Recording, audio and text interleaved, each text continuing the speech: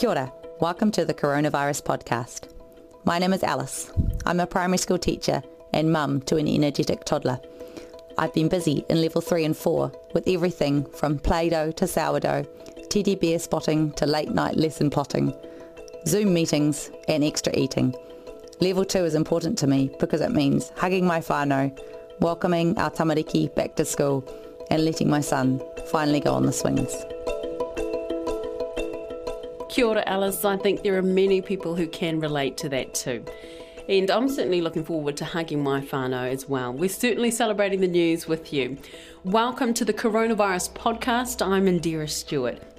It's been about 7 weeks since we first went into lockdown, and you've all put in an enormous effort in uniting in the fight against COVID-19.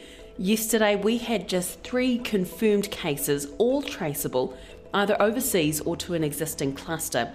And we haven't had a single day over the last week where cases have gone above the low single digits. In fact, 2 days in a row, there were 0 cases.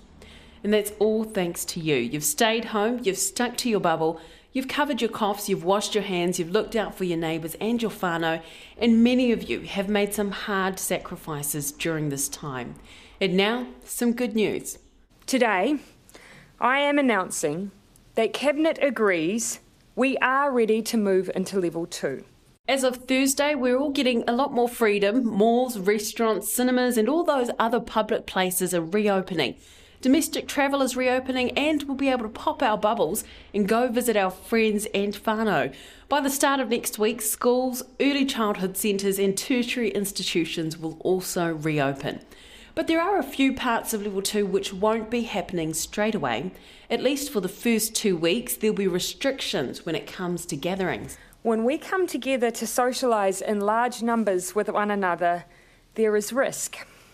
The best insurance policy we have for that risk is to reduce the size of our socialising for now. And that is what the Director General of Health has recommended that we do for now. Parties, big social events, or anything designed to be for mixing and mingling won't be allowed to happen for groups that are larger than 10. Gatherings at home need to be capped at 10. Church and religious events, weddings, funerals, stag do's, all limited to 10 for now. And if you're wanting to head to a restaurant or a bar, they won't be able to take group bookings for larger than 10. This, alongside social distancing, is our insurance policy. And why 10? Simple. If something goes wrong with a group of 10, that is much easier to contain, much easier to contact trace, much less likely that if something goes wrong, the whole country will have to experience more restrictions. That doesn't mean that you won't see larger gatherings of people around you. People, for instance, will be at the movies, but they'll all be spaced out. They'll be watching sports, but they will be spaced out. People might go to a show, but they will be spaced out. You'll see bars and restaurants open, but they again will be required to have people seated and spaced out. Now, that concern about social gatherings also means restrictions on bars. Some of them will be staying closed for a little bit longer. The government is drawing the line based on Easter trading laws. So basically, any place that's normally closed over Easter will need to stay closed until Thursday of next week. The Hospitality Association knows well the way these provisions work, and that's why we chose them. They're a way that we can start to stagger those businesses who are primarily focused on food and then leave a little bit later some of that higher risk, which is those that tend to be primarily focused on alcohol. It's something that the hospitality industry is very familiar with those provisions, and so it makes it easier for them to implement them. Not everyone's happy about that rule, including Josh Thomas, who owns Wolf Bar in Dunedin. It's maybe a little too nuanced and a little bit confusing. The guidelines for bars under level 2 are that everyone has to be seated and served at the table, which effectively means that next Thursday all bars are going to be opening as restaurants anyway. So I don't quite understand why we can't open as restaurants. I think they probably kept bars out because they're worried about bars that will push the rules right to the outer limit and maybe actually bend them quite a lot. So they're worried about those big booze barns that are just going to, they'll seat people, but it'll be a little bit loose and they'll be pushing the boundaries.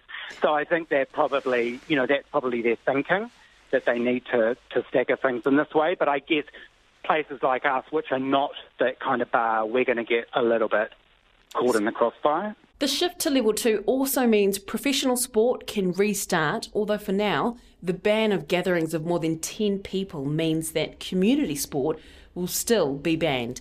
Here's how the Sports Minister Grant Robertson explained things to Lisa Owen on Checkpoint. Most of the sporting codes that we've been talking to will not be starting up community level sport in the next 2 weeks anyway, because they want to get themselves and their clubs in the right place. When it comes to professional sport, we're very much treating those as workplaces, and we've even had WorkSafe New Zealand involved with those professional sporting codes, the netball and the rugby, to make sure that they're organised. So we're treating them quite differently in terms of other activities.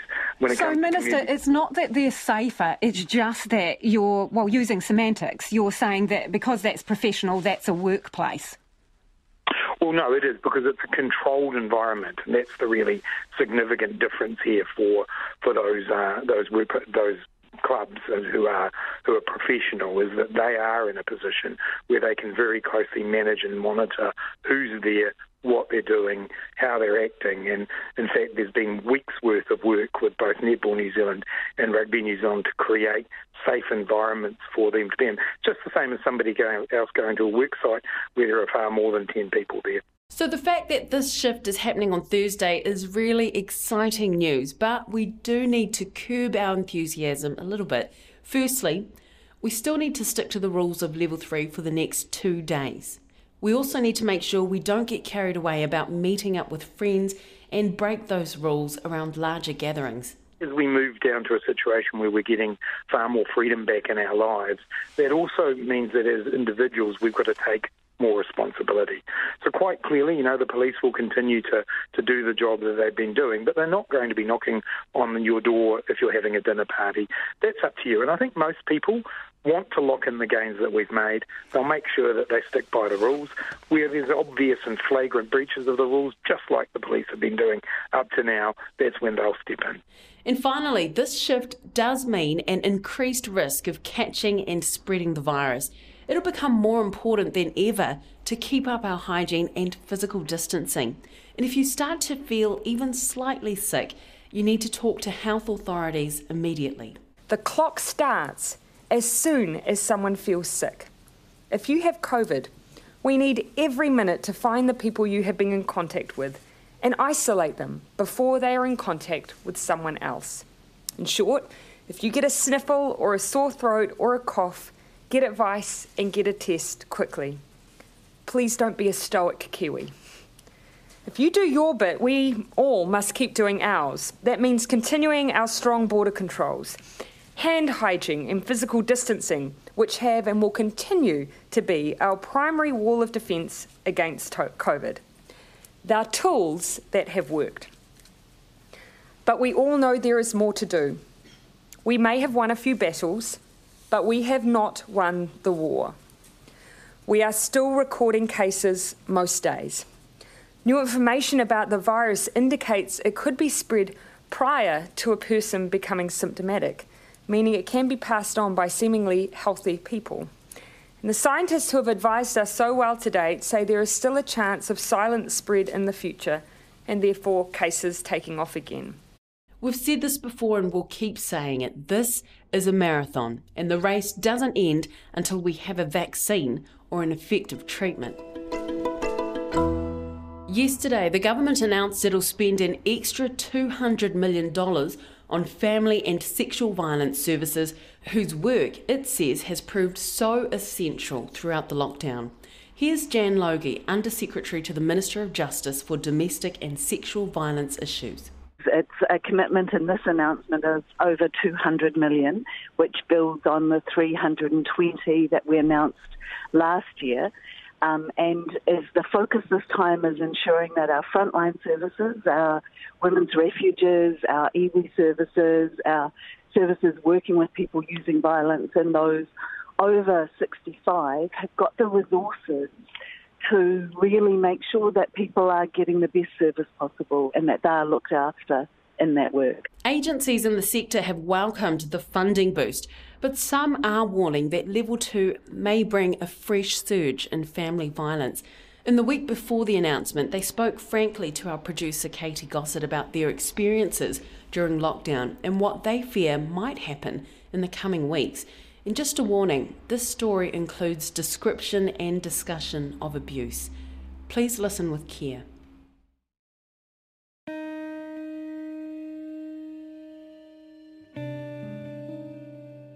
I was 18. I was working at the time, but the drugs sort of got the better of me. And when I was about 6 months pregnant, I got beaten to a pulp.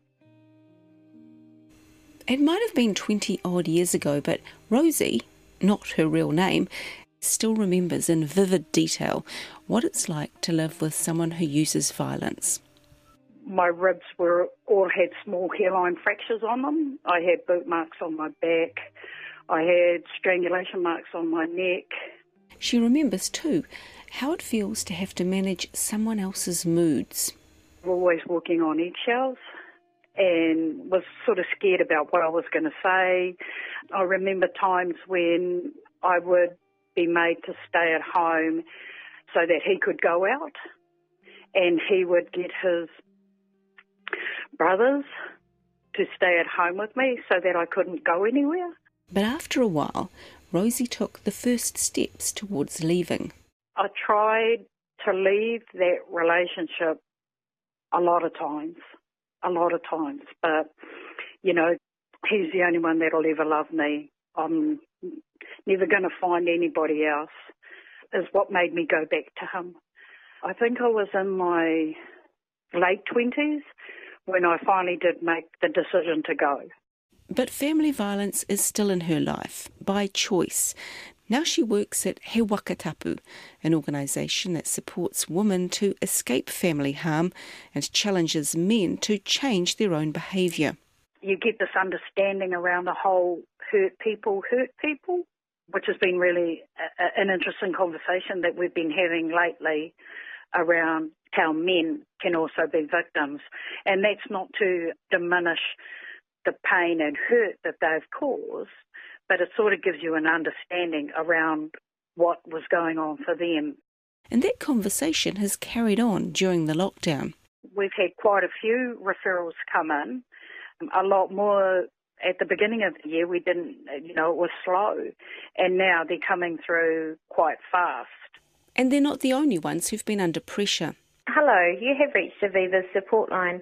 Please listen to the following options. Aviva is based in Christchurch and helps families to become violence-free by supporting both victims and perpetrators. Press 1 for support regarding a family or sexual violence concern. And they've been flat out.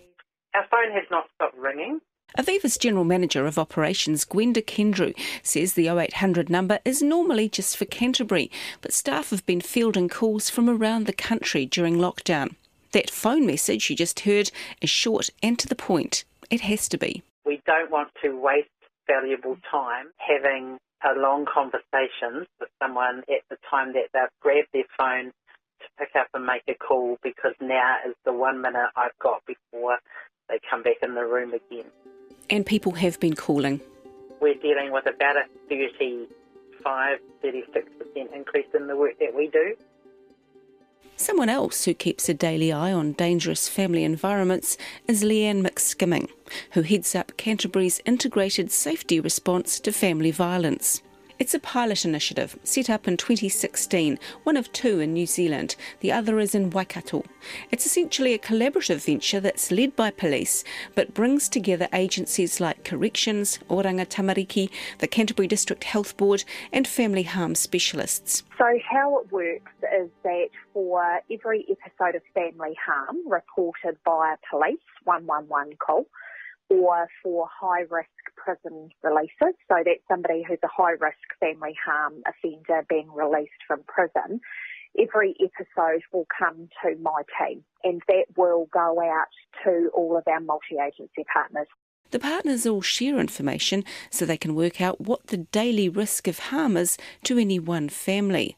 Because when everyone is in the picture, it can make all the difference. Unfortunately, where somebody has died at the hands of generally an ex-partner or a partner, generally what those family violence death reviews have found is that one agency maybe knew something that if the whole picture of what everybody knew was shared, it actually could have saved a life. So there's often information which on its own may not seem significant, but actually when you put all of the bits of the puzzle together, suddenly you have a really clear picture of actually what are the stresses, what is actually happening for that family.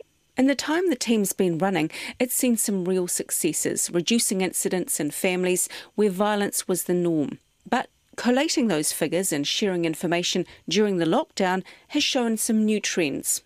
The increases that we have seen have been in verbal abuse and particularly arguments between siblings at home. And we've actually seen quite a number of increase where neighbours are calling police.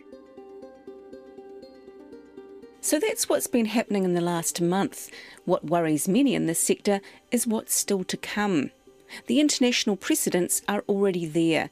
Here's Ange Jury, the Chief Executive of Women's Refuge. We've seen in the UK a huge surge in serious assaults and unfortunately deaths that I would be praying we don't see here. The same sorts of patterns have been seen across Europe.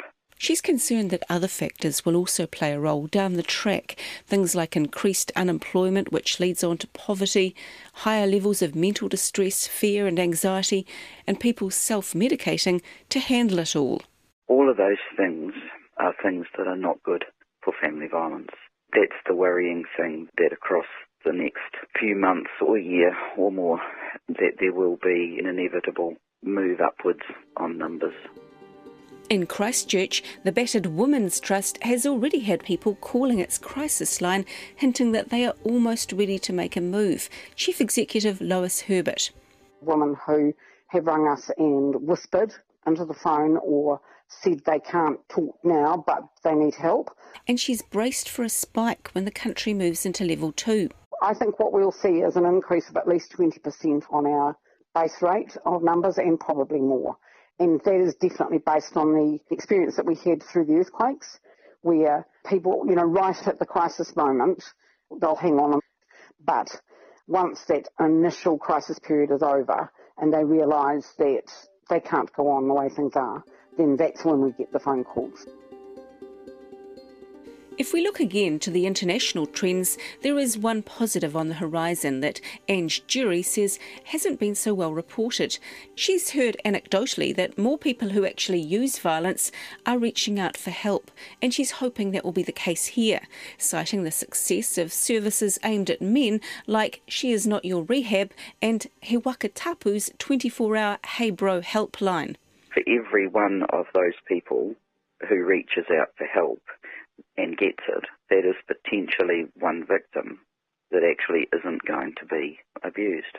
Rosie works with men in the community and the prisons and says she's seen them make real changes in their behaviour. It's actually been a bit of an honour for me to hear their side and still be able to challenge them around that sort of thinking. Oh, well, if she hadn't have done this, well, hang on. But this isn't about her, this is about you and what you did. Oh, yeah, but she should have. Well, no, you had the choice. And actually your choice is what landed you here. And I think when they hear it from a Wahine perspective, it sort of gives them pause to think about what they've actually done and the impact that it's had. And Gwenda Kendrew's seen it too. In probably the second week of lockdown, a man took himself out of the house, went and sat in the car, and called us and said, I'm going to be in trouble if I don't talk to somebody, what do I do? And our workers spent quite a long time on the phone talking them through what the situation was, what tools they had within themselves to be able to manage the situation, and then a plan about moving forward. Those calls are hard because, again, we just have to trust that when we hang up, they've got enough to be able to get themselves through to light of day. where they could think a little bit differently about what was going on. But for people who make that kind of phone call, we've got a huge amount of respect in not judging and offering them support so that, again, an opportunity to break a cycle. Because while that cycle remains, the statistics on family harm are alarming. In New Zealand, there's one incident reported every 4 or 5 minutes. So, I hate it when I'm speaking with a group of people, and often I know over the 20 minutes of the presentation that meant that 4 or 5 people had picked up the phone and reported. That means that while this report's been playing, 2 people have already potentially been harmed, maybe even more. Now, what's concerning about that is that about 20% of incidences are actually reported. And so for every one that's happening every 4 minutes, there's a whole lot more that are happening that we don't know about. All of which makes working in this field a pretty demanding job. Look, I'm glad I'm not in front of you because the tears come at this time. We just want small wins for people. We just want to help people be able to stay safe. The stories are huge, both good and bad, but we only need a win occasionally to think that that's what it's about. So as Level 2 beckons, with the likely challenges it will bring, those in the sector are urging anyone who's facing family violence to try and get out. Rosie understands better than most that it can be hard for people to leave a violent situation, as it was for her. I believe a woman that is staying in a relationship that's based on family harm is a really strong woman, but that strong woman can be so much stronger if she gives herself the opportunity and permission to leave. She says when they are ready, the support will be waiting. If you can do it, do it. If you're not ready to do it, talk to somebody. And there's always people out there that will support you 100%, no matter what choice you make. I would like to say that it's better out than to stay in, though I can't force you to make that decision. But I'd really like to see you out. So, this is a big mihi out to all those that are still enduring it, and an even bigger mihi to those that are out and have stayed out.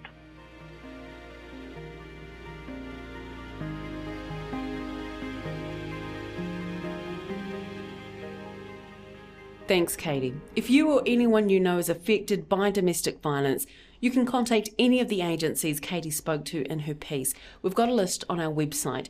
The hotline for Women's Refuge is 0800 733 843. Kia haumaru kia kaha, ka ki te koe a pōpō. The Coronavirus Podcast is presented by me, Indira Stewart. It's produced by William Ray, Sonia Sly and Katie Gossett. Our sound engineer is Adrian Holley and the executive producer is Tim Watkin. You can subscribe to the Coronavirus Podcast anywhere and it's free. Just go to the podcast and series page at rnz.co.nz.